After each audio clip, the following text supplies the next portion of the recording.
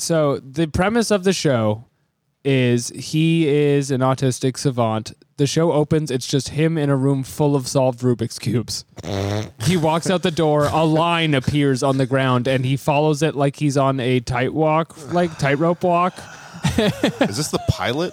Yeah. Just so you know, like, he's like a little different than you or I. He sees the magic line. And that's why he walks like C-3PO, as everyone was discussing online, where he kind of like floats around with his arms just so. Also, and this is kind of skipping ahead, but he does.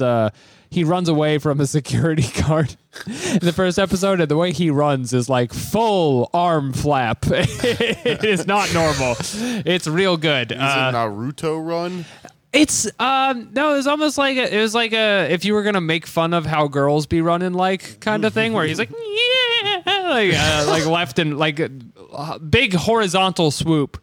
I would call it, but his name is Sean Murphy, and aside from being Irish, he has other disabilities. There's a Dropkick Murphy somewhere. Actually, Dropkick Murphys are named after him. Dr. Sean Murphy, we say the D